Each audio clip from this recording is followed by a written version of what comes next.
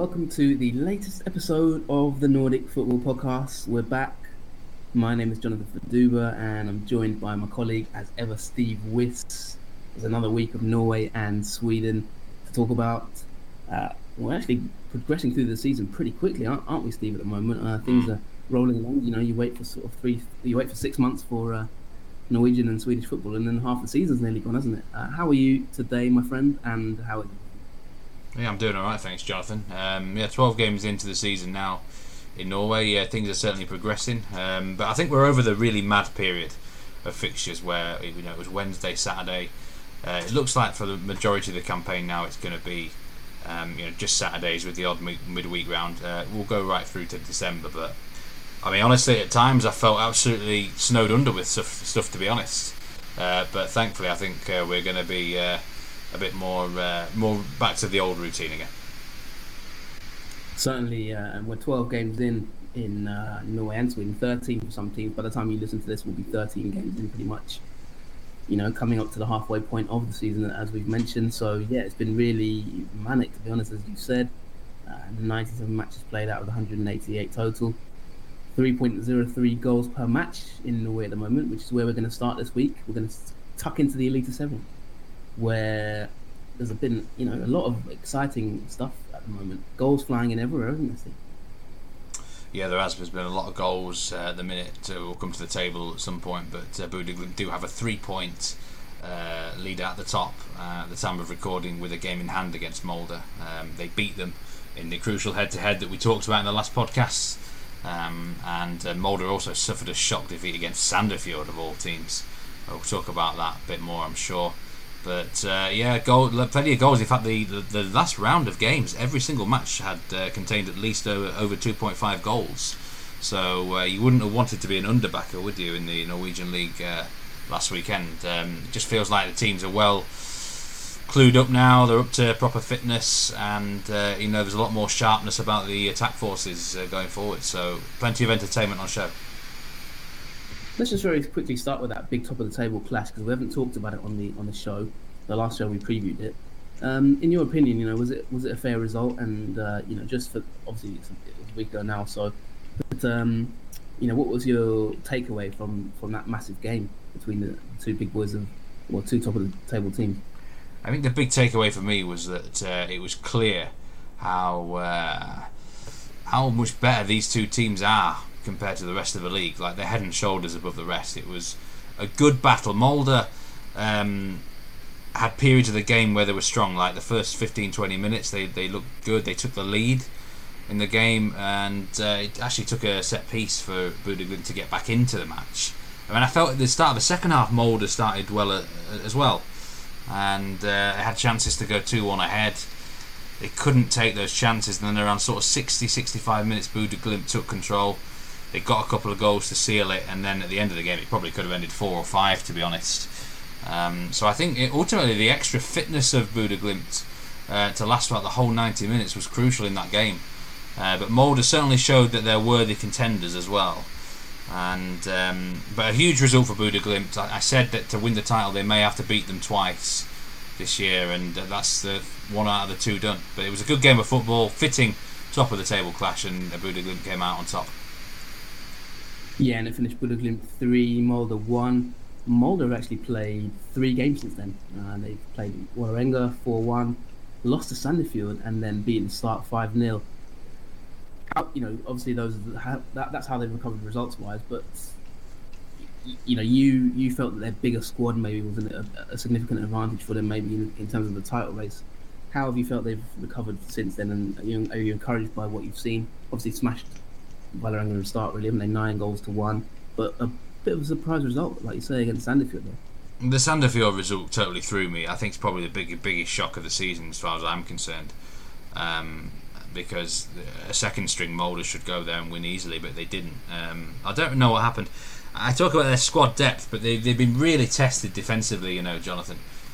Too many injuries have piled up there. They lost Martin Bjørnbakk recently for about a month in that game. That's a big blow. He's been the mainstay at the back for the last 18 months.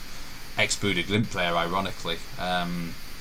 So I think even their squad is just too depleted defensively. Perhaps they might have to dip into the transfer market. But it's one of those things. They've got to get on with it. They've got decent squad overall, and I think in the long term they're going to be a serious threat still. Yeah, and for Buda Glimt in that game, it was a lovely free kick from Patrick Berg. Then Juncker and Jens Peter Hauge came back with the goals after Owi's opening strike. You've said there that Mulder, may need to look at the squad a little bit. Buda Glimt, what's the latest with them? Because they're the talk of the town at the moment, aren't they? We had our Y-Scout blog and it was really, really successful, wasn't it? Really, a lot of people are starting to take notice of them, not just in Norway and Scandinavia, but even across Europe. Been a lot of rumours about their players leaving and that kind of thing, hasn't it? We had a player in focus on the last show. We had some listener questions as well about some of their players, the likes of Berg and Juncker and Hauge. What's the latest with them? Well, Jens Peter Hauge was obviously strongly linked with a move to one of the Bruges teams in Belgium. He has now called that move off. He will not be going there anymore, and he said he's going to stay at Buda Glimt until the end of the season, which I think that's sensible, because I think Buda Glimt are going to probably have that attitude to try and keep all their players until the end of the season, try and get this title won, have a run in Europe or whatever, and then probably cash in on some players, and I'm guessing quite a few will want to move on to pastures new anyway then. So I think that's going to be their strategy going forward. Obviously, things can change if a really big offers come in the summer, so they'll maybe tested in that way. But I think the strategy is to try and keep this squad together for this season, and then at the end of the campaign, maybe a few big changes. But I think Jens Peter Hauge is going to get a much better club than Cercle Bruges now, because he's at a better level than them. Yeah, and speaking of changes, there's been quite a big change, hasn't there, at one of the biggest clubs in the league, and that is Brann. Now, they've had a managerial change, haven't they? They're not doing amazingly well in terms of the table. 8th. Tell us about what the latest is with Brann, because they're a big club, aren't they? And we talk about them often, but they haven't really been up at the top of the table in recent seasons, have they? Not consistently enough, Jonathan, no. Lars-Arne Nielsen has been sacked by Brann. He came to the club in May 2015, and it's been a long stint. You don't often get a manager stay anywhere for 5 years these days, do you? To be fair, so he's had an intriguing record. He led them to promotion. He's led them to a second place and a third place finish in the Eliteserien. But I feel it was probably a fair sacking. And I said this at the back end of last season in one of the episodes, that I felt they should have moved on from him, in December 2019. Really, it would have been much more sensible. It was clear, just a change of direction was needed at the club. There's a few issues that have come to light with Lars-Arne Nielsen. I think ultimately he just got a little bit stale at Brann, too negative. But it's a very tough job, and I think I don't want to criticise Lars-Arne Nielsen, because I think he's done very well here actually over the 5 years. They probably should have won the title in 2018. He's been very competitive at times, but yeah, sometimes you've got to make the change, and I think Brann would have been much more sensible doing it end of last season. But fair play to them, they just realised someone new has got to take over now. Tell us about the new man in charge. We don't know the new man yet, but it looks like they're in talks with ex-Rosenborg manager Kåre Ingebrigtsen, who, this is interesting about who they bring in, because this is a big decision for Brann. They're not historically a club that likes to sack their managers. They usually give their managers plenty of time, and so they've got to get this right. They can't afford to have someone like an Eirik Horneland take over, or Ronny Deila like Vålerenga did, and waste 2 years or something. There's three sort of options they can go down. They can go down the route of appoint someone from within the Norwegian system, say Eliteserien or Obos-ligaen, who's going well, maybe a young upcoming coach, perhaps Marti Cifuentes at Sandefjord would be an example of that. They can go down the experience route like Kåre Ingebrigtsen, or someone of a bigger name reputation, or an older head perhaps, or then maybe they could look outside of Scandinavia, maybe someone completely foreign and random, and I'm not saying unheard of, but sort of not out of the textbook that you would normally go with. It's a big decision for Brann. I would love to see them take a chance on someone up and coming, who's in the Obos League again or Eliteserien, like I say. I don't think they're going to do that route. I think they're looking to try and get someone like Inge Brigtsen. It's a really tough job. It's one of the toughest jobs I can think of, because there's high expectations. The squad has got quite a few big characters in it. Sort of a couple of guys who think they're Bertie Big Bollocks, you know what I mean? I think they're better than they are. And it's difficult. They've got to combine man management along with high expectations. It's a tricky situation. Yeah, and a few words from their sports manager Rune Saltfe. He said the requirements are already here. Being a coach in Brann means high demands. It is the most unique club in Norway to coach. For better or for worse, there's high demands. You will win matches and you will entertain. Being a coach in Brann is a completely different sport. These are very high demands, and there are people who cannot meet them. And then there are also those who really want to meet them. I think many are triggered by that because it is a fantastic club to be in. You somehow have not been in Norwegian football if you've not been in Brann. Now, I think he's got a future as working in PR if he doesn't join the Brann Tourism Board, if he doesn't, work out for him in the football side of it, because that is some serious gladiator-style motivational Braveheart words, I have to say. Even I want to manage Brann now, the way he's talked about. But no, it's you said there's some coaches that would be maybe interesting for the role, and yeah, I think I think you even tweeted some of the favourites for the job, didn't you? In terms of the bookmakers' favourites. So I guess it's watch this space. One thing I've noted about Brann, and maybe this just reflects how well, going back to the top of the table, Bodø Glimt have been doing. Bodø Glimt has scored 27 more goals than Brann in 12 games. I mean, that is an incredible ratio. 16 goals for Brann in 12 games, which, even bottom of the table, Arlesund have scored that many. Is it a case of just the balance isn't right? Because they've only conceded 19, so that mid-table position is, bang on mid-table, really, isn't it? 1-4, drawn 3, lost 5. Is it just that the balance isn't quite right, or is it just much of a muchness in terms of they're not scoring enough goals and not really keeping them out either? Well, in my pre-season predictions in the podcast, I actually said they've got a squad that's good enough to challenge for a medal, or even the title as a proper dark horse if they had the right sort of manager in charge. But I knew they would never achieve that under Lars-Arne Nielsen. They've got attacking talent, but I don't think Nielsen's got the best out of them. We know last season he had disagreements with Doda Bamba, Gilbert Koomson.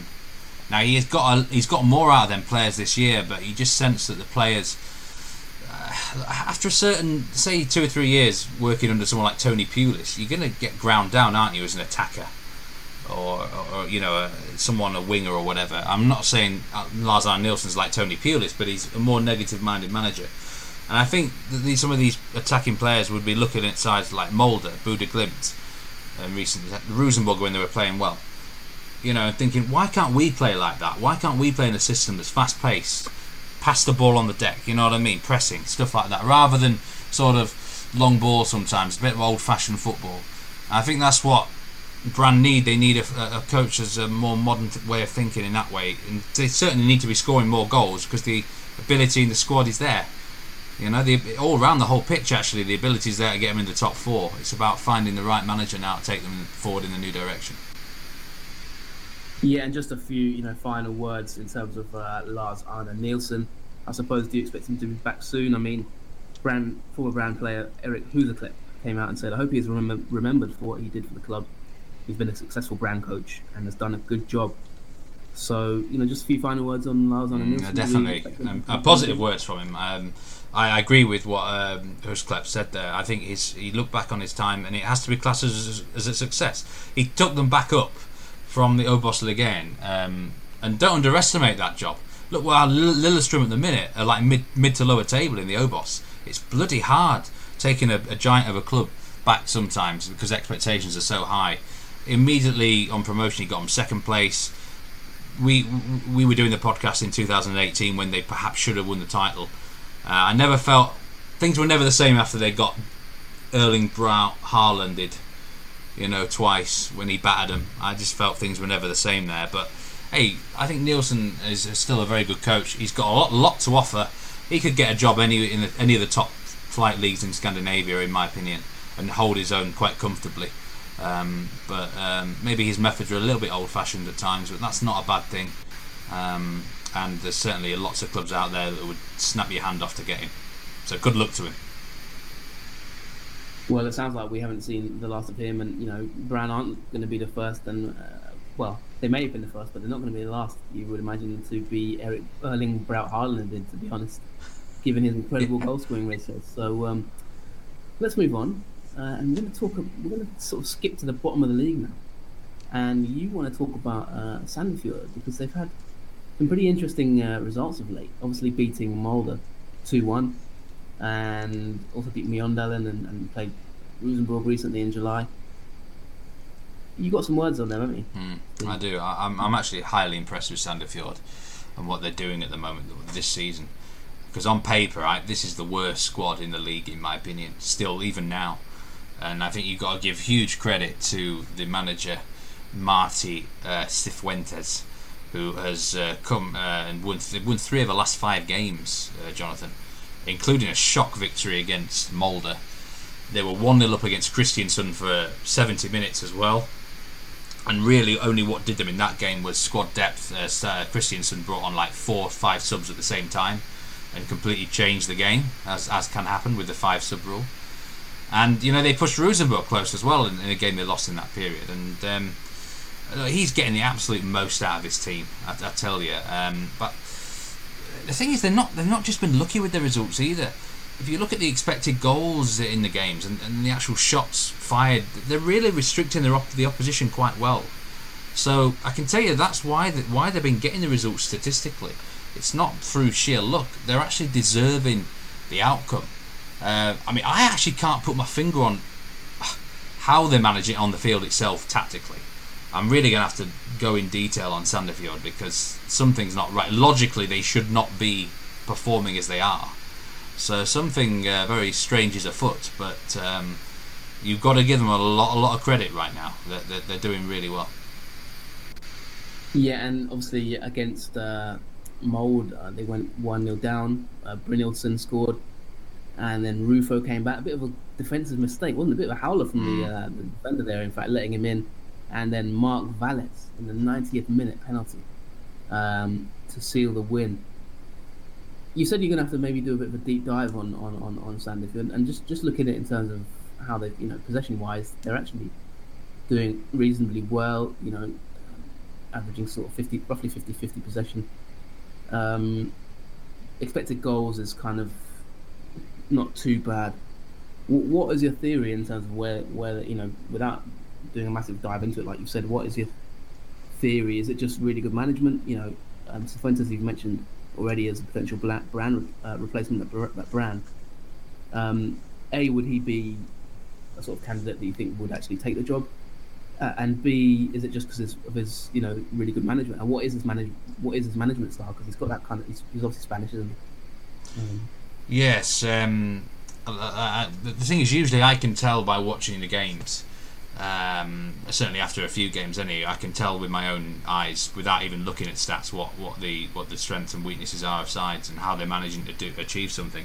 But with Sandefjord, I'm a bit stumped, I must say. I was watching, for example, Sandefjord when they lost at Rosenborg. Now, Rosenborg dominated that game. I felt they dominated the game for a good hour or so. But looking back at it, they actually hardly had a shot in the match. It's like they restricted them really well. It was the same against Molde as well. Like Molde just create chances at will against anyone, right? And although they were down to 10 men for half the game, it's still no excuse. Molde hardly really created, apart from a couple of clear-cut chances. That was it. I mean, something's obviously going right there in terms of, I think it's tactical setup with the manager, to be honest with you, Jonathan. He's getting it right in terms of playing to the strengths of the side. It's not luck, because they're not fluking their way to the results. The only other explanation could be that actually, are the players better than I think they are, or the general consensus of them is? We might be underestimating the quality of the players, like the goalkeeper, for example. I had him down as probably the worst in the league, but I've seen him make a few decent saves, a couple of world-class saves actually. So it could be a combination of all three things. But Cifuentes is a good tactically astute manager. Even when he took over when they were doomed a couple of years ago in the Eliteserien, he made them competitive. They tend to stay close in the games, and I think they've learned the lesson from one or two bigger beatings earlier this season, and I just think he sets up the side really well, like 4-2-3-1 mostly, and that there's a good couple of the players that shield the defence usually put in a very good stint, and they're definitely restricting the opposition from getting shots on target or even shots in general. They're quite happy to let sides get crosses in because they seem to be able to deal with them quite well. So I think full marks to Cifuentes. He's just a good all-round coach. He can mix it. Obviously, getting promoted last season, they were scoring plenty of goals as well. So he's not just a defensive manager or anything like that. Good all-round coach. Yeah, and Cifuentes is quite a young coach, only 38. He's managed in Spain, in lower leagues. He's also been a coach in Ajax and Millwall, had short spells coaching there, and also at AIK. So definitely he's got a decent body of experience in terms of experience in different styles and understanding different tactical setups maybe. Looks like he's one to watch potentially. And Sandefjord at present are 12th, so hovering just above the relegation zone, 4 points, which isn't bad. And just one place below them is Viking. Now, our good friend Ted Cruz, my son, has a question, I think, CJ, about that. What is going on at Viking? Let me grab his question for you, if I can. He asks, why are Viking struggling so much? Well, I think it's a combination of things, really. Remember, this time last year, or certainly the start of the 2019 campaign, I think I was predicting Viking would just about stay up, but maybe just by the skin of their teeth. And they had an amazing year. They finished 5th. They won the cup. They totally overachieved, really. And you know what's happened is they've kind of reverted back to more the other way this year. They lost 2 or 3 key players. They've had injuries. They've lost a lot of games late on, and I feel they should have some more points on the board. But I just think it's simply a case of they had one brilliant year and they're kind of going back to earth in 2020. It's as simple as that, really. I don't think there's anything to panic about. There's a long way to go this year. They're going to have enough quality to survive fairly comfortably, I think, in my opinion. The manager absolutely should they should stay faithful with him, no problem. He proved the last 2 years how good he's been for the club.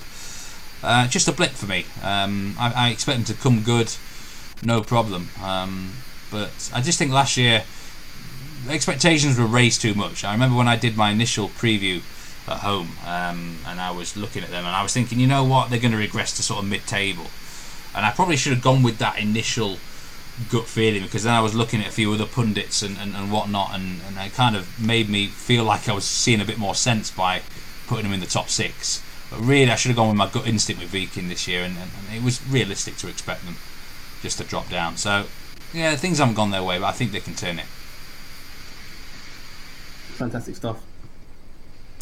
And let's move on. I mean, we haven't talked about Rosenborg on this show, which I don't think we're even going to, are we? Or are we? You've highlighted Mjøndalen as a team that you'd like to look at, and some issues there at the moment. Yeah, I'm going to talk about Mjøndalen because they are on a really bad losing streak at the moment. I think it's like eight matches in a row that they've suffered the defeat, and it's put them 15th in the table. And I've seen a few people saying, you know, they should be doing better than they have been, but I completely disagree. They've again, look at where pre-season. What did we expect of Mjøndalen? I expected them to be in that bottom 3. You know, as far as I'm concerned, the 3 weakest squads in the league are Mjøndalen, Start, and Sandefjord. And although we expected more of Ålesund, logically now looking at that squad, perhaps you can see why you know, maybe it would be in the worst 5 squads as well. But we got overhyped by a couple of players. Mjøndalen have lost 8 in a row, but they've actually been very unlucky. There was an article on the Nordic Bet blog that I read about referee decisions this year, which it's been a shocking year for referees, by the way, in the Eliteserien. And they have been done over, as in bad luck stories by the referee, have affected Mjøndalen with any other team more than them. And I think the problem is that they're very physical. They're clearly the most physical side in the league, certainly now that Lillestrøm got relegated. And it's almost as if the referees have come together, maybe in some meeting, saying we're not going to put up with their physicality anymore, and they're just penalising them for everything. I don't like that, because Norway was one of the few leagues left that I've watched that they let physical play go a lot more. But it feels like they're stamping down on it a bit more this season, and Mjøndalen have borne the brunt of it. They've had disallowed goals for pushes. Seems like they've been given red cards when perhaps it was a bit harsh, stuff like that. And a lot of things have been going their way. They've lost something like these games in a row, but I feel like on another day it could have gone a different way. They're not as bad as their results suggest.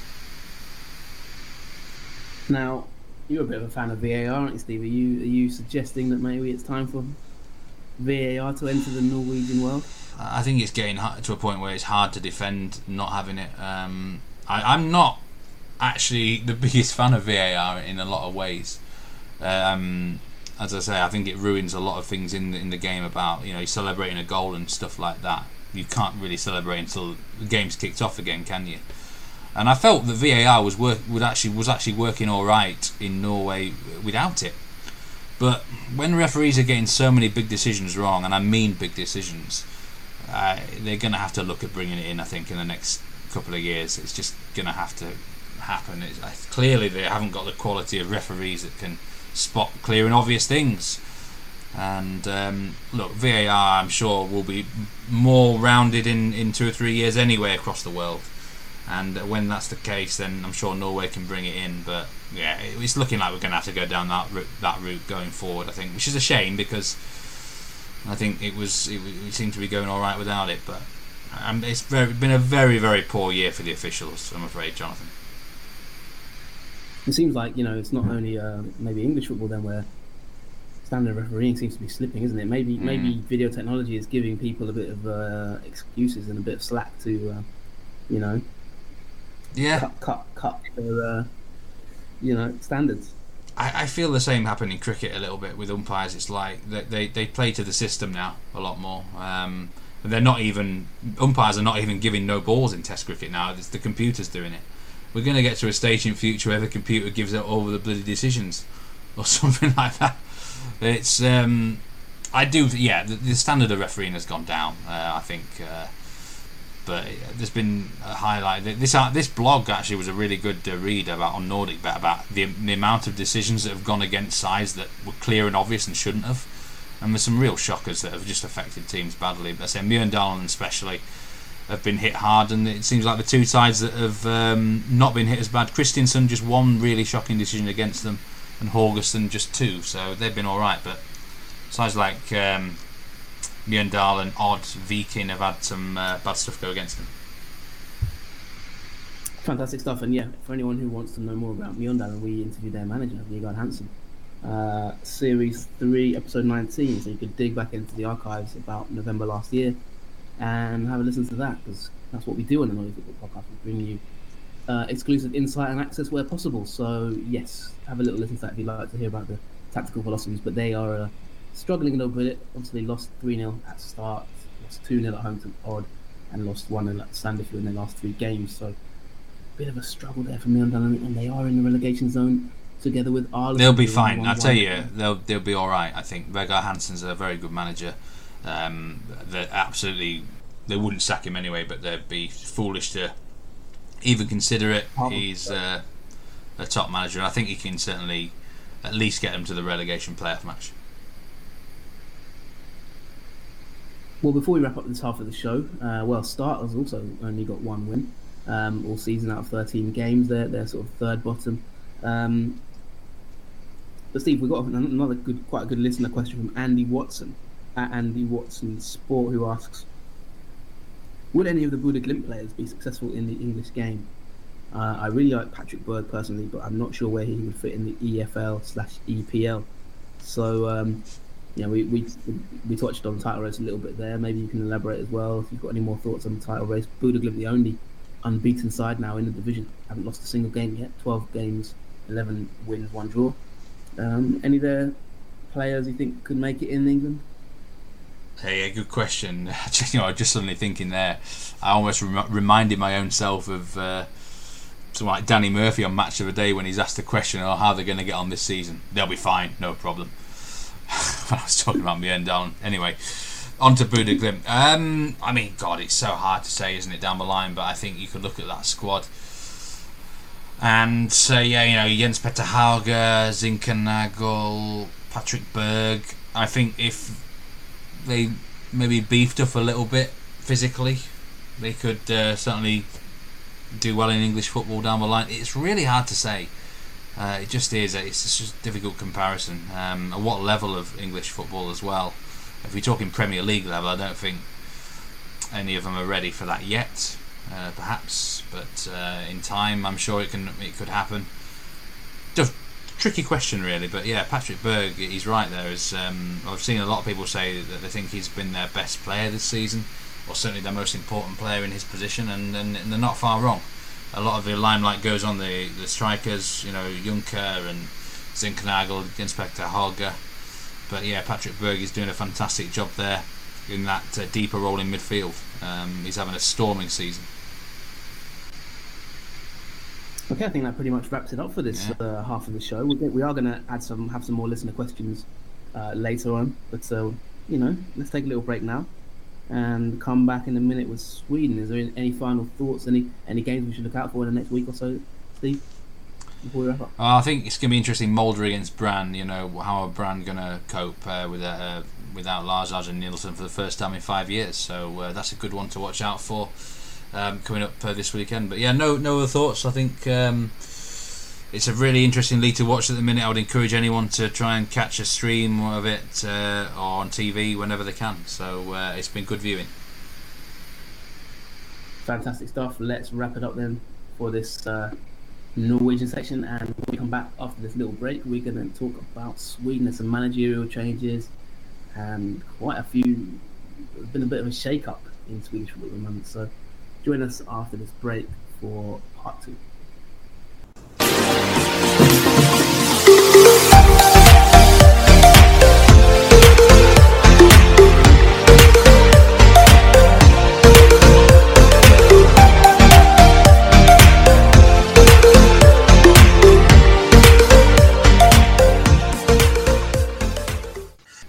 Welcome back to the Nordic Football Podcast, and in this section we're going to be talking about Swedish matters, but before then I just wanted to talk about the Patreon section that we've got set up, and we've had some recent patrons that have been very generously joined us, haven't they, Jonathan?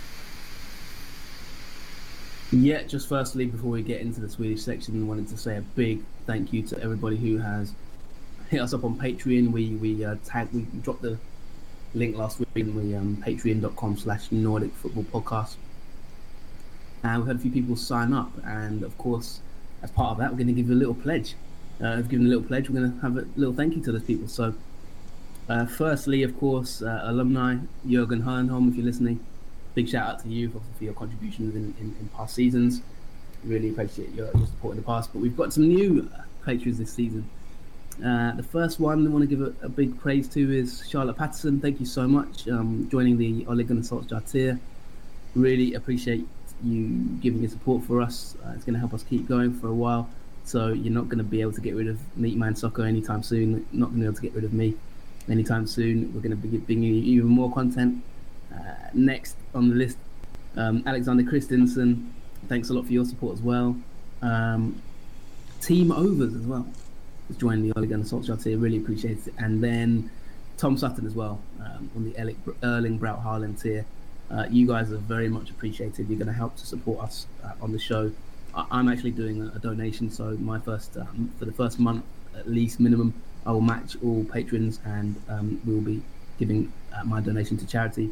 So if you do want to support the podcast, I won't be drinking my beers this month, but if you do want to sort of buy us a beer or a coffee or a fika for our, for the work that we do, we're putting this show together, most weeks for you, then go to patreon.com/Nordic Football Podcast, or follow us on Twitter @Nordic Footpod, and we'll obviously post the links there during the week. But yeah, just wanted to firstly say before we get into this section, you guys are really appreciated, and we appreciate that in these sort of times, for you to dip into pocket and help us out is really, like I say, we feel the love, and it just shows that the show continues to grow, and I hope we're providing value for you. So we're going to keep doing what we're doing, and there will be some bonus content coming soon, so keep an eye out for that. We're just putting it together at the moment. But yeah, it's good news, isn't it, Steve? It's very good news, and I know you're giving you're donating your share of it to Red Cross Lebanon for the Beirut from there. Someone has to pay for my steak, so I think I'll have to keep my share. No, I'll match you with that. Actually, I'll match you it for the first month. I think it's a very good cause, and obviously that was a terrible thing that went on there. But we certainly appreciate all the new patrons, and if you feeling really generous, then obviously we'd appreciate even more. But thanks for your support and all the kind words as well. We wouldn't be doing it without such a great community behind us. Yeah, I think that's the key as well. That the community thing, we're really feeling the love this season. I think we've really, to be honest, grown a lot. I think it's fair to say that the community thing, we're really feeling the love this season. I think we've really, to be honest, grown a lot. I think it's fair to say. Getting a lot more listener questions this season. People are really engaging with both leagues, and I think it shows that there's potential in these leagues, isn't it? It's growing, the attention's growing. If you're listening, Tim Capel and Eurosport, please continue to show Eliteserien. And by the way, you've got the rights to Allsvenskan, so I want you to put Allsvenskan on British TV as soon as possible, so that I can avoid watching it on tiny screens. I need that in my life on HD. So yeah, please hit us up if you would need help with that as well. Maybe we can do some sort of partnership. But yeah, you've got the rights. Get it on the TV. That's what I say. But let's move on, hey Steve, because we're going to touch on Sweden now. It's been quite a busy time, hasn't it? As you've said. Yeah, Norway is mad at the moment. The last time on the podcast, basically, you were saying that Norrköping were looking like a shoe-in for the title. But how the tables have turned. Their form has badly dropped, and Malmö have took over at the summit of the table on a great run of form there in the league anyway. What on earth has gone wrong for Norrköping since we last talked? Yeah, shoe in and shoe out, I think. My shoe's now firmly out of this one because 6 wins in a row from Malmö, which, since they drew with Norrköping managed to sneak an 88th minute goal in that game, and really since then it's been, the tables have turned. Malmö went to Östersunds 1-2-1, beat Kalmar, smashed Hammarby 3-0, beat Sirius 5-2 away, beat IFK Göteborg 3-0 away. That was after the cup final, by the way, which they lost. IFK won the Swedish Cup against Malmö. And then in the league recently, the most recent game, they beat Helsingborg, their local rivals, in the derby 4-1. So they are flying at the moment, and I'll be honest with you, they are really starting to look good. I like what I see from Malmö. I was a little bit hesitant, I suppose, about Jon Thomasson early. I said, has he got enough experience at this level to match the expectations? Obviously, there's no fans, so he's maybe fortunate from that perspective. He doesn't have the fans getting on his back after the early, blip in the season where they had 3 draws in a row and only won one of their sort of one of 6 games. But he's turned it around, and now they're top of the league. And a lot of it is also to do with Norrköping, who just seem to have collapsed. Such a good start to the season, but it's been a bit of a wobble, and fans are kind of not happy at the moment. Actually, there's been a bit of discontent around Norrköping at this moment. Yeah, I guess it's not too much of a big shock that Malmö have actually strung together a run of results. They've been threatening that for a good year or two, haven't they, really? But Norrköping, it's a worrying slide, and seems to me like the defence has let them down badly. They conceded quite a lot of goals in this period. Is that the main issue? Yeah, it is, and I think they've just become quite sloppy, I think, and there's been quite a bit of criticism for their manager just in terms of the way they're managing games. I don't think they're really sort of tending to manage games that well, where early in the season it looked so dominant in games, and they look like they could take anyone on. I think, whether it's nerves or whether it's just sort of poor form or things have sort of caught up with them.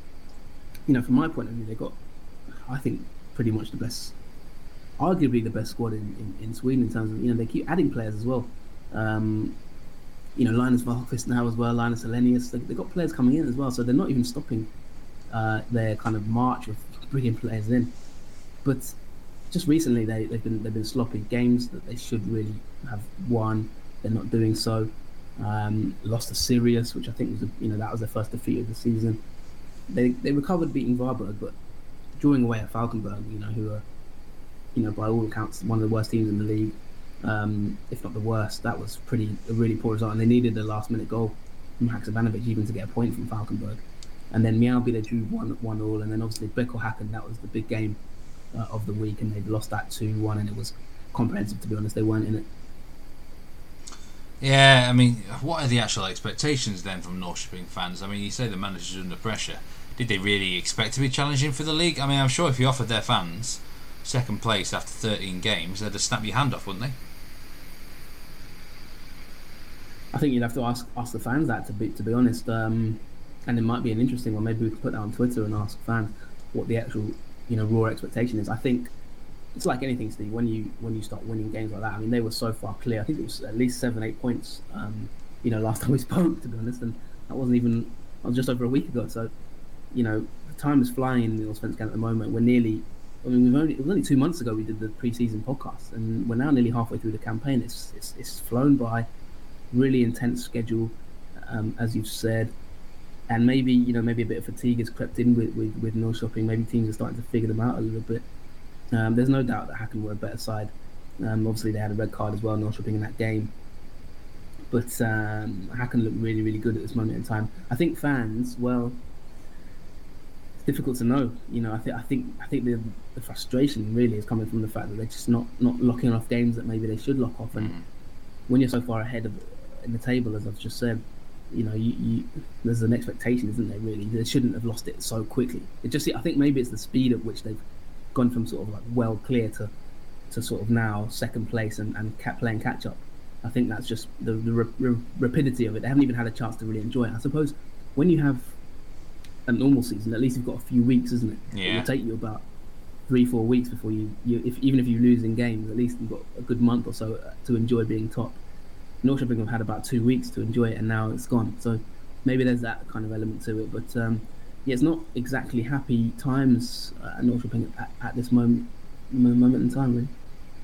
Yeah, a couple of years ago when Brann were probably should have won the league, at least they had their moment in the sun where they were top of the league for quite a long time, really.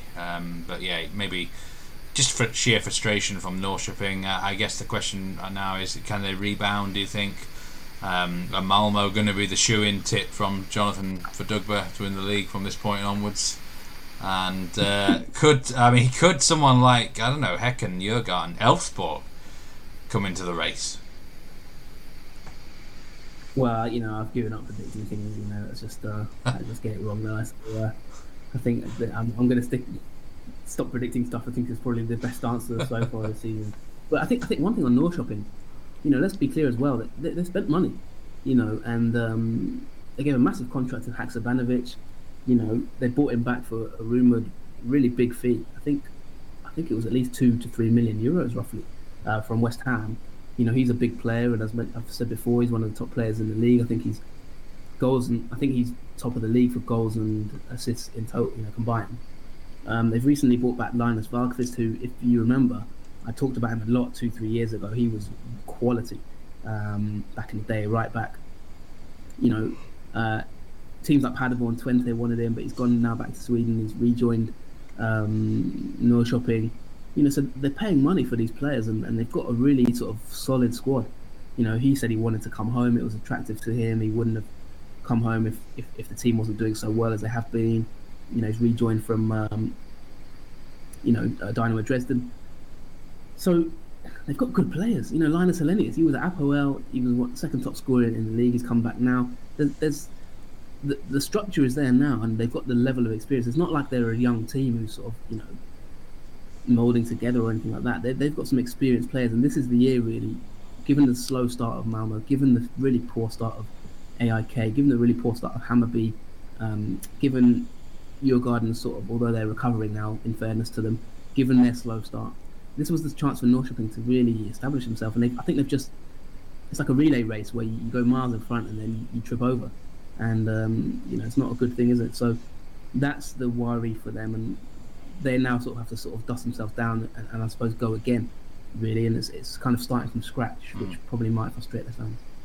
Yeah, I mean, obviously they just lost to Häcken 2-1 there. And I know you're quite impressed with Häcken in that game, and they also had a good result not too long before, beat AIK 4-0. So are they just starting to hit form? Yeah, I like what I see from Häcken. I think their manager deserves a lot of praise. We haven't really talked about them much this season, but third in the table for goals scored, obviously, doing very well in terms of their entertainment value. I think they're an exciting team to watch. I like the way they play the game. They're quite fast paced. They're aggressive in what they try and do. I think you were bang on about Söderlund, by the way. Alexander Söderlund looks a player, and I think he's brought maybe that bit of maturity that you said he would bring. Maybe that just level of expectation. He scored both goals obviously in this game, 2-1 win against Norrköping. They're fifth in the table for shots, have 165 shots. Actually, Djurgården top of the league for shots. So Djurgården are starting to recover, by the way. Don't rule them out by any means under their really good management team. But no, I think that there's a lot to like about Häcken and what they're doing at the moment. I think they've gone under the radar a little bit, even we haven't talked about them too much. But I like what I see. Yeah, Sunderland, I always thought he'd do well there if he stays fit. He'll score them goals. And it looks like Häcken are on their way to another top 5 finish in the league. But, I did mention that they had a good 4-0 against AEK, and I was looking for them in the table, and I just have to keep zooming down. Scrolling down, sorry. They're down in 12th, AEK, 12th position. Just 1 point clear of the relegation playoff spot, which is ridiculous. They've got a new manager though now, Jonathan. It looks like they bloody need one. It's been an absolute disaster.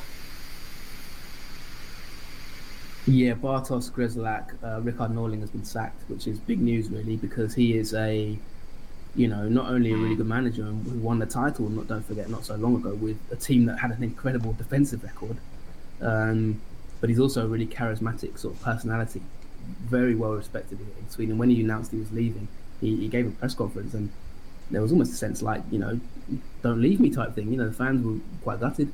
There was also, I saw a Twitter account called AIK Report. They already, within about a day of him leaving, they were like, will he ever return? Had a poll saying, will he return? And so from that point of view, you kind of felt a bit bad in the sense that they sacked him and seemed to almost regret it immediately.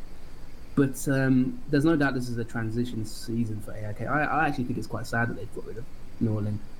Yes, they've been really poor, but teams have transition seasons sometimes, and I think I look at it a bit like a Pochettino when he got sacked at Spurs. It's kind of better the devil you know. Is it? Do you just take the transition? Spurs needed that transition. They needed something new. The team had gone a bit stale, and I look at AIK quite similarly, to be honest. There's been talks in the past week of Daniel Sundgren returning to the club. They're trying to get old players back. I just think the recruitment side of it is the area that they really need to sort of focus on. They're trying to bring young talents through, and they've got some really good young talents. Paulos Abraham, and those sort of players. I've talked about Robin Teehee. I've wrote a Y-Scout blog about him. They've got. This is just a season where they're going to have to write it off, kind of, and for the fans at least, they don't have to go to the games. They can save some money in their pockets and just watch it from home. So from that point of view, I would argue that maybe they could have just kept Norling and let him guide the this redevelopment they're going to need. The older players are just kind of. I don't want to be harsh on them and say they're going stale, but they're just starting to maybe age a bit. They're still leading responsibly. Henrik Goitom, Seb Larsson, but they're just, are they really at it now? Is it too much for them? Maybe are they really sort of providing what's needed? I don't know. Statistically, though, Steve, they are really, you can ask me some questions about this because they are really struggling. Do you know what? I've said it before. I think if you play that style of football for a prolonged period of time, it grinds you down in the end. They're known for the defence and stuff and fair play, but in the end you will probably end up with a down year like this. Maybe not as bad as you think, but to be fair, you were saying this at the back end of last season. I remember on our spreadsheets for talking about the podcast, and I'm pretty sure I can remember one of it saying, Rikard Norling, is it time for him to move on? Is it just time for a change? So maybe it's sort of similar to the Brand situation, where it would have been more advantageous for the club had they just split perhaps at the back end of last season. I don't know, but he's gone now. You mentioned there statistically they're had problems. Can you elaborate on that? Well, AIK are a bit of a weird team because for example, when they lost 4-1 to Norrköping, I actually came out of that game thinking that I liked what I saw of AIK, and I quite respected what they were doing, and I think sometimes you need patience. That, like you said, that I think that last season, although they did okay, that defensive kind of football had gone stale. I think there was a feeling this season that they need to regenerate. You know, this kind of stale football is not going to take them where they need to be. With Djurgården winning the title, their big rivals, it was kind of like the time to really come back strong. I think COVID obviously hurt them because they couldn't really dip into the transfer market the way they would have wanted, I think. But sometimes you need that bravery to rebuild your squad, and you've got to see it through. You know, don't bottle it when it doesn't go well. You know, big teams in the past around Europe, they don't come back straight away. You know, Jurgen Klopp, it took years for him to rebuild that Liverpool team, and other clubs have rebuilt, and it takes time. You know, so that Norrköping game, I looked at it and I was like, although they got battered, there were things that I looked at in the game, and I watched it really carefully, and I was like, they're trying something here. You know, they're fluid, they're tactically sort of trying things, but they're just really inexperienced. The defense is really poor. You know, they need a bit more experience in that defense. They need a bit more quality. Tehe's good, but they need help in that defense because it's just not, the tactics weren't working. Now Bartosz Gryza, he's come in and said, well, I don't know what I'm going to do with my tactics. I'm not telling you, basically to the media. He's a 41-year-old coach who's, you know, fairly highly rated. He used to be Norling's assistant. But, you know, a couple of stats. I mean, AIK have actually had the highest possession in the league, 57% ball possession. So they have a lot of the ball, but they don't do anything with it. They've got the worst expected goals in the league, lowest XG in the division. That's relegation form, below Östersunds, below Örebro, and below Helsingborg. Expected goals against as well. They're struggling. You know, they're one of the bottom 5 for expected goals against. So this is a team really that you look at it statistically. Remember when we talked about Östersunds last season? We called them out quite early on their XG. If you look at the stats with the AIK, they're looking at relegation form really if this continues. You can have all the ball you want. You can play all the nice sort of tactical game you want. You can be as free flowing as you like to be in the construction of your build up. But if the minute you give the ball away, it's in the other net, and if you've got the lowest expected goals, you can't finish. You're going to have problems. And so I think they're going to need to go into the market really to resolve this. I think there's too many holes in the team. Bartosz Gryza will probably try and change it from the point of view of, you know, tightening up the defence, maybe revert back to a maybe 4 at the back system or something like that. Maybe just try and change that, because they're going to have to tighten up, and they're not scoring enough goals. So whether they maybe loan a striker, bring in a striker, who knows? But yeah, a very topsy-turvy team, sort of not really going in any real clear direction at the moment. They were relegated, I think, around 2007-ish, off the top of my head. It was a shock relegation, and they came back up pretty quickly, I think. But anyway, yeah, they need to score more goals, don't they? It's as simple as that. We've said that for perhaps the last 2 or 3 years anyway. But big changes needed at AIK, otherwise relegation could be very much on the cards there. Worrying times for them. Let's just go back to... Yeah, go on. I don't think they'll go down. Let me just be clear on that. I don't think they'll go down. But statistically, they are looking like, you know, that they're in a bit of trouble. And, you know, the transfer window's been open since the end of July. And, you know, Nabil Bahouy's come out and said, this is the worst time I can remember since I've been at AIK. You know, the manager has come in now and there's a new game style and coach in place. And he says that it's kind of... it's a new era for the team, and he says they're going to be hopefully back to a more normal game, which is a bit of a, you know, read into that what you will, what is normal. But yeah, there's just a kind of acknowledgement, as I just said, that they're going to need to buy some players, I think. And Bahouy's already said he wants some reinforcements. So when players are saying that, you know, that's a worry. The sporting director, Henrik Jurelius, is going to be under a little bit of pressure. He's called him out, Bahoui. He said that, you know, that's his job. He needs to deal with it. You know, he's also mentioned that Henrik Goitom's in his last days and is playing maybe 2 matches. Sigthorsson's had COVID as well, so he's really not in the great form. Kolbeinn Sigthorsson, he's not been in great form. So they definitely need attacking reinforcements, and yeah, a bit of pressure, not just for the manager, but also for the hierarchy in general. Yeah, as I say, worrying times for IE Let's move away from league matters for a little bit. Malmo are obviously in a great run in the Allsvenskan, but they did suffer a setback in the Swedish Cup final. They lost to IFK Gothenburg after extra time, I do believe, and caught some of the goals for this game. It looked like there was a crucial error defensively that cost Malmo in this one. Jonathan, how did you rate the final? Was it dramatic? It was dramatic, but you can never sell me a cup final with no fans. It was quite sad, I felt. I think football has tried very hard to ignore the obvious, which is that there's nobody in the stadiums, and I think you see it most obviously in cup finals. It was really just felt. I saw Steven Gerrard say that he didn't even enjoy the SPL opener against Rangers Aberdeen, because he said that with no fans being there, he just didn't enjoy it, which is quite, I think, an insight into his kind of style of play as well. He loved it with the fans, didn't he? I think the cup final was just a good game, to be fair. Both teams really gave it their all. Malmo missed a massive chance to equalise in the last seconds of the game, Toivonen. But yeah, I was quite surprised that AFK won the cup, if I'm honest. But yeah, their first cup win since, I think, 2015, and fully deserved. They needed a bit of relief. Poyet Asbaghi's been under quite a bit of pressure. Their financial situation is quite clear. We've talked about it in the past. They've had to sell quite a lot of players. They've brought a few in recently, but in terms of the cup, yeah, it wasn't really expected that they beat Malmo. But I think Malmo just took their eye off the ball, and that man Farnerud has also won it with Häcken. He was the hero.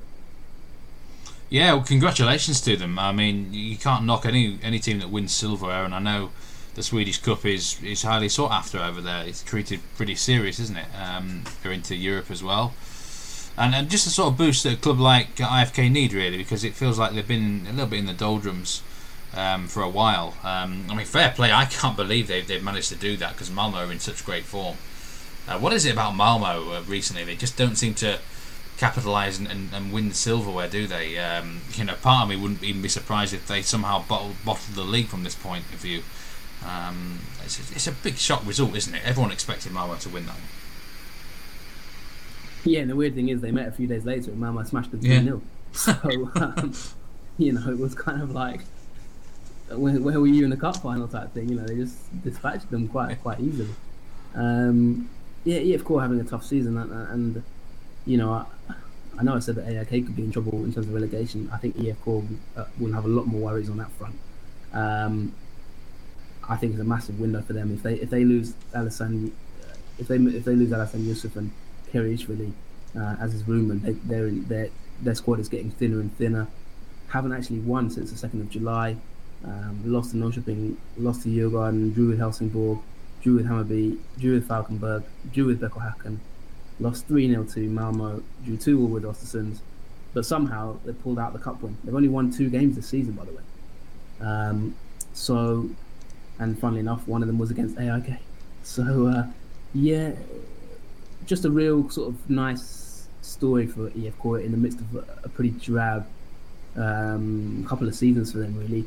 Asbaghi is under pressure, there's no doubt about that. Fans are sort of on his back, and I think one of the things which always worries you about managers is when other clubs' fans start to kind of pick up on it, and people are kind of starting to call out Asbaghi now, because he's been tagged as a sort of bright young coach, and I think people are now starting to maybe question that a little bit and say, well, what have you done?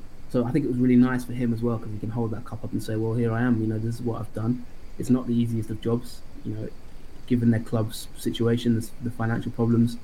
Now he's got them into Europe. He is a good coach. He's a promising young coach. Barnsley were looking at him at one point in the Championship, so there's no doubt he's got pedigree. But just a nice little reward for him, given the critics that have been on his back the last few months. Yeah, well done to them. Fair play. And IFK Gothenburg, Swedish Cup winners this season. So let's just go back to the Allsvenskan. Let's have a look at the bottom of the league, and a couple of sides struggling there. Kalmar and Östersund, we're going to talk about them a little bit. Kalmar, rock bottom, just 2 wins all year. They've got problems, haven't they? Yeah, and I think they miss Niels Froling. I wrote about him on the Y Scout blog. Check it out, our partners Y Scout. I wrote about him as an exciting sort of forward player.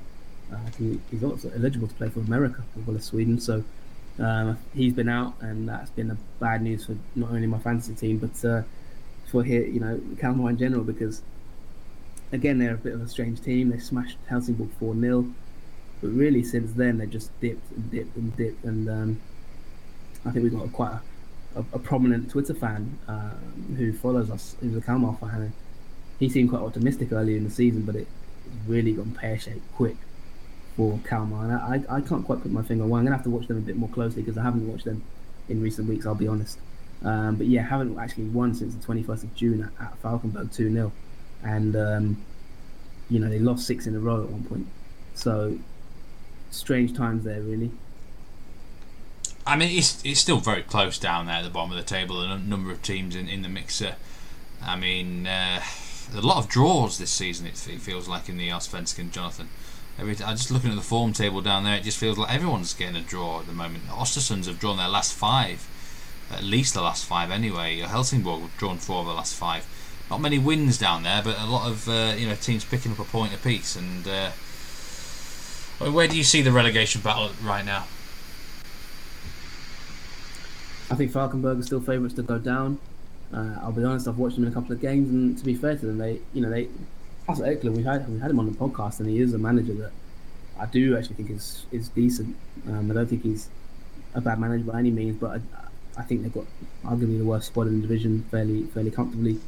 But they've picked up some results of late, and they've now climbed up to 13th. I still think it's going to be a slog for them. I expect them to sort of maybe drop down and be sort of 14th, 15th, but a bit of an upward trajectory in recent weeks.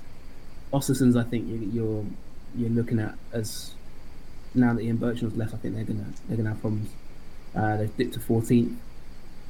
They've lost now as well Jordan Atakadiri, who has been sold to Lommel in Belgium, second division, for about 1.2 million euros, I believe. Lommel, by the way, who, for those who don't know, are part of the City Football Group, which is obviously owned by Manchester City. So, is that with a view to him maybe ending up in the Premier League, maybe? Certainly, I don't like players going from Sweden to the Belgian second division. But there was always rumours Kadiri would leave quite quickly. And he was one of my 10 to watch. And I think I said on the show, watch him quickly because he won't be around for long. And lo and behold, he's left. A very good striker. And I think, whether he ends up at Man City, I don't know. But certainly a good player. He was their main man up front, and now without his goals, I think Östersunds are going to be really struggling. So I think Falkenberg and Östersunds now are probably the two that I would look at immediately and say could well go down. Varberg boys have looked pretty good. Sirius are really doing well this season. We haven't talked much about them, but fair play to Sirius. They've got some, good players as well, and good management. So for me, Falkenberg, Östersunds bottom 2 at this moment in time. Kalmar, Helsingborg, maybe they can recover. They've got, I think, slightly better players, certainly individual quality. If Kalmar can get Froling back, if they've got some other decent players, in my opinion. Helsingborg, I don't see how they're down there. I'm surprised that they're doing so badly. Minus 10 goal difference, the worst goal difference in the league. Scored 10, conceded 20, which is awful. I think they'll be down there. They've only won one game, but they're going to need to get the balance right. But I think, Falkenberg, Östersunds, Helsingborg, and Kalmar. And then, like I said, IFK and AIK need to be careful because they're hovering just above it, and I don't think they can be too comfortable to say that they're going to get out of it, especially with no fans. All right, just a couple of little housekeeping things to tidy up on before we end the podcast, and a few listener questions that we had tweeted in. We just talked about Sirius there. We had a tweet coming in from Dmitry Nechiporenko, who asks your thoughts about Adam Hellborg from Sirius. Yeah, Sirius are a decent side. I have to be honest, I haven't watched them a huge amount in recent weeks. But Hellborg, he's okay. He's a 22-year-old young player, can play in the field.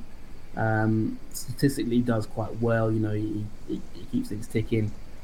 The accuracy of his passing is pretty good. 87% pass accuracy. He's averaging this season about 51 passes per game, 52 passes per game. So he's very involved in their in their general sort of build-up play. Hasn't got any goals or assists or anything like that, but he's doesn't get many shots on, but he contributes to that build-up play. Like I said, he averages about 4.26 interceptions per 90 minutes. So he sits in that midfield. Like I say, he keeps things ticking, and he's got a bit of potential. I haven't seen many rumours in terms of him leaving, but one thing I would say about Sirius is they have got some quite good players. Yuya Sugita as well, who's got a really journeyman career, but has come on quite strongly and been really good. And a few others as well. Mohamed Saeed, he's having a bit of time in the spotlight. He's been around the block for a while, but he's done quite well in this team. And I think that their management in general has been very encouraging. I think I said it on the past show. I think their manager could attract bigger clubs if he continues at Henrik Rydström. I think they're outperforming any expectation of them, in my opinion. And they've got a few other players who've done quite well. Bjornstrom has weighed in with 3 goals. Their defensive setup is quite decent. They've got another midfielder I like who's called Nahom Girmay Netabay. He's a player I really quite like, Swedish Ethiopian, that they took from Varberg. Stefano Vecchia. They got a decent squad, and Hellborg is just sort of slotted into that and done okay.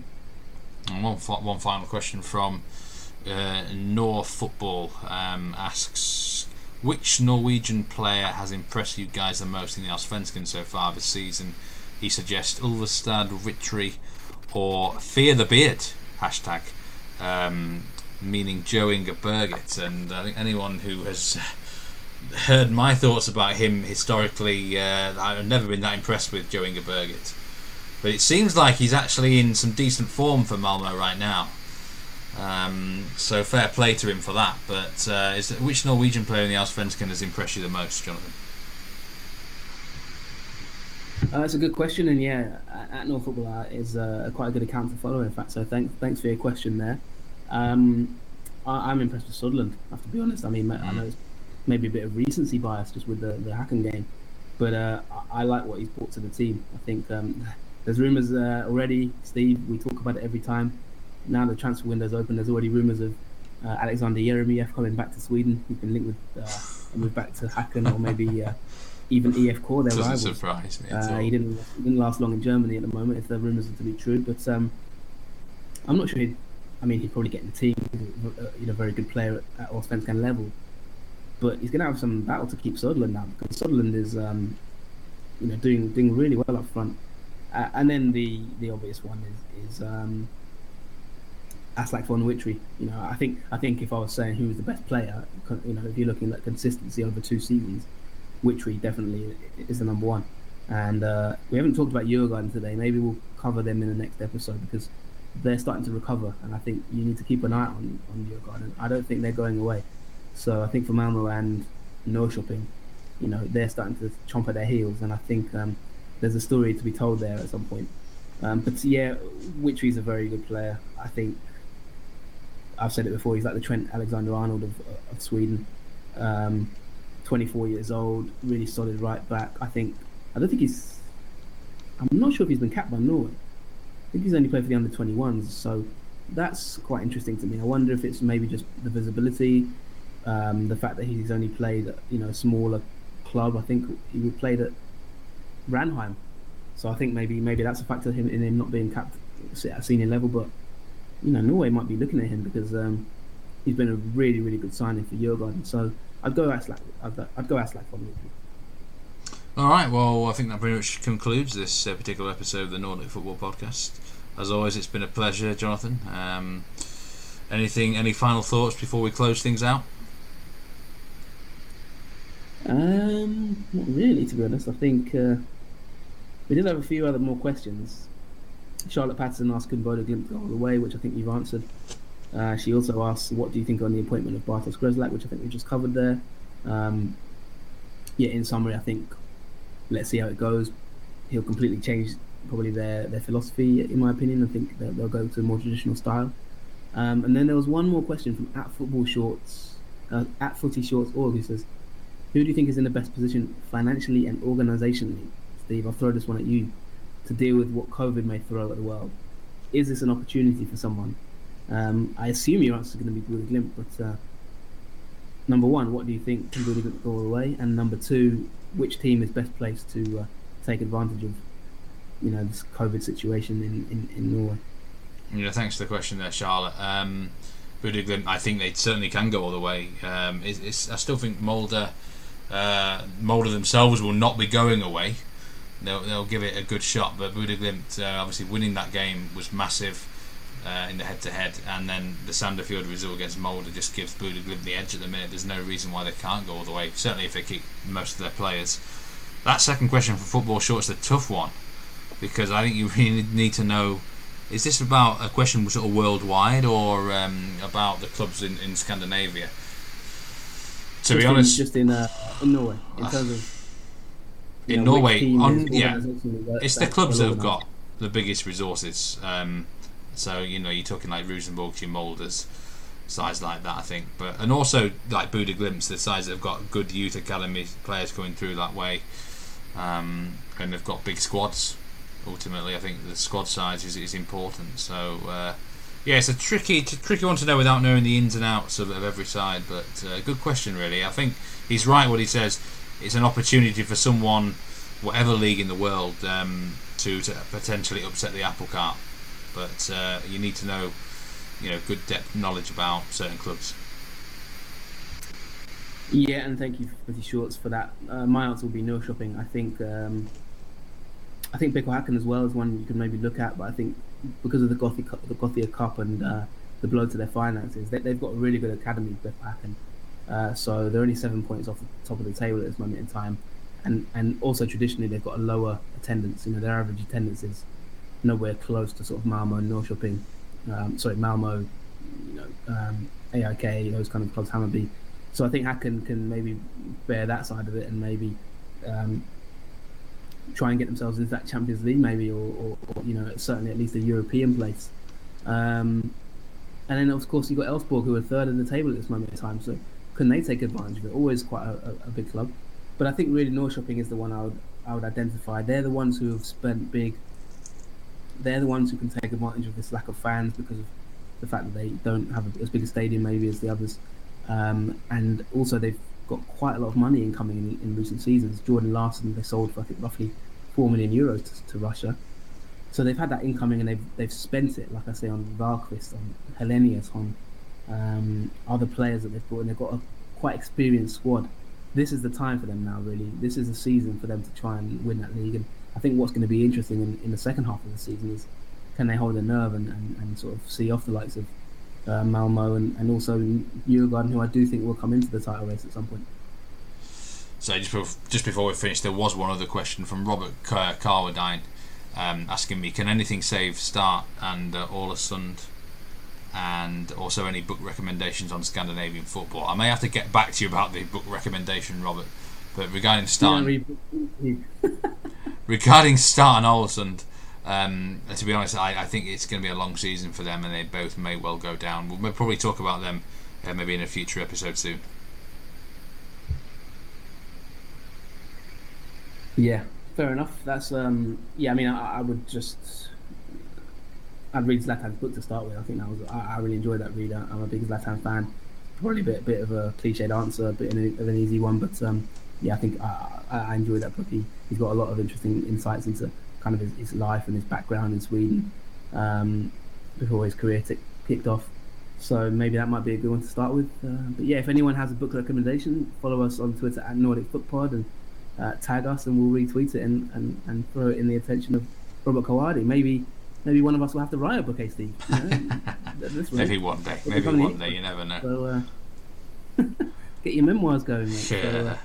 So, that's about it for this episode. I think we've covered a lot of questions, but if you've got any more, then throw them at Twitter and at Nordic Footpod. We are on Facebook, but it's kind of that page has been a bit slow of late. But we've got some plans coming up with this Patreon. A few bonus episodes and a few other things we are thinking about to continue to bring you the best content around Norwegian and Swedish football. So once again, appreciate your time. Steve, what you got planned for the next few days? Playing cricket, watching Norwegian football, and playing a bit of golf as well.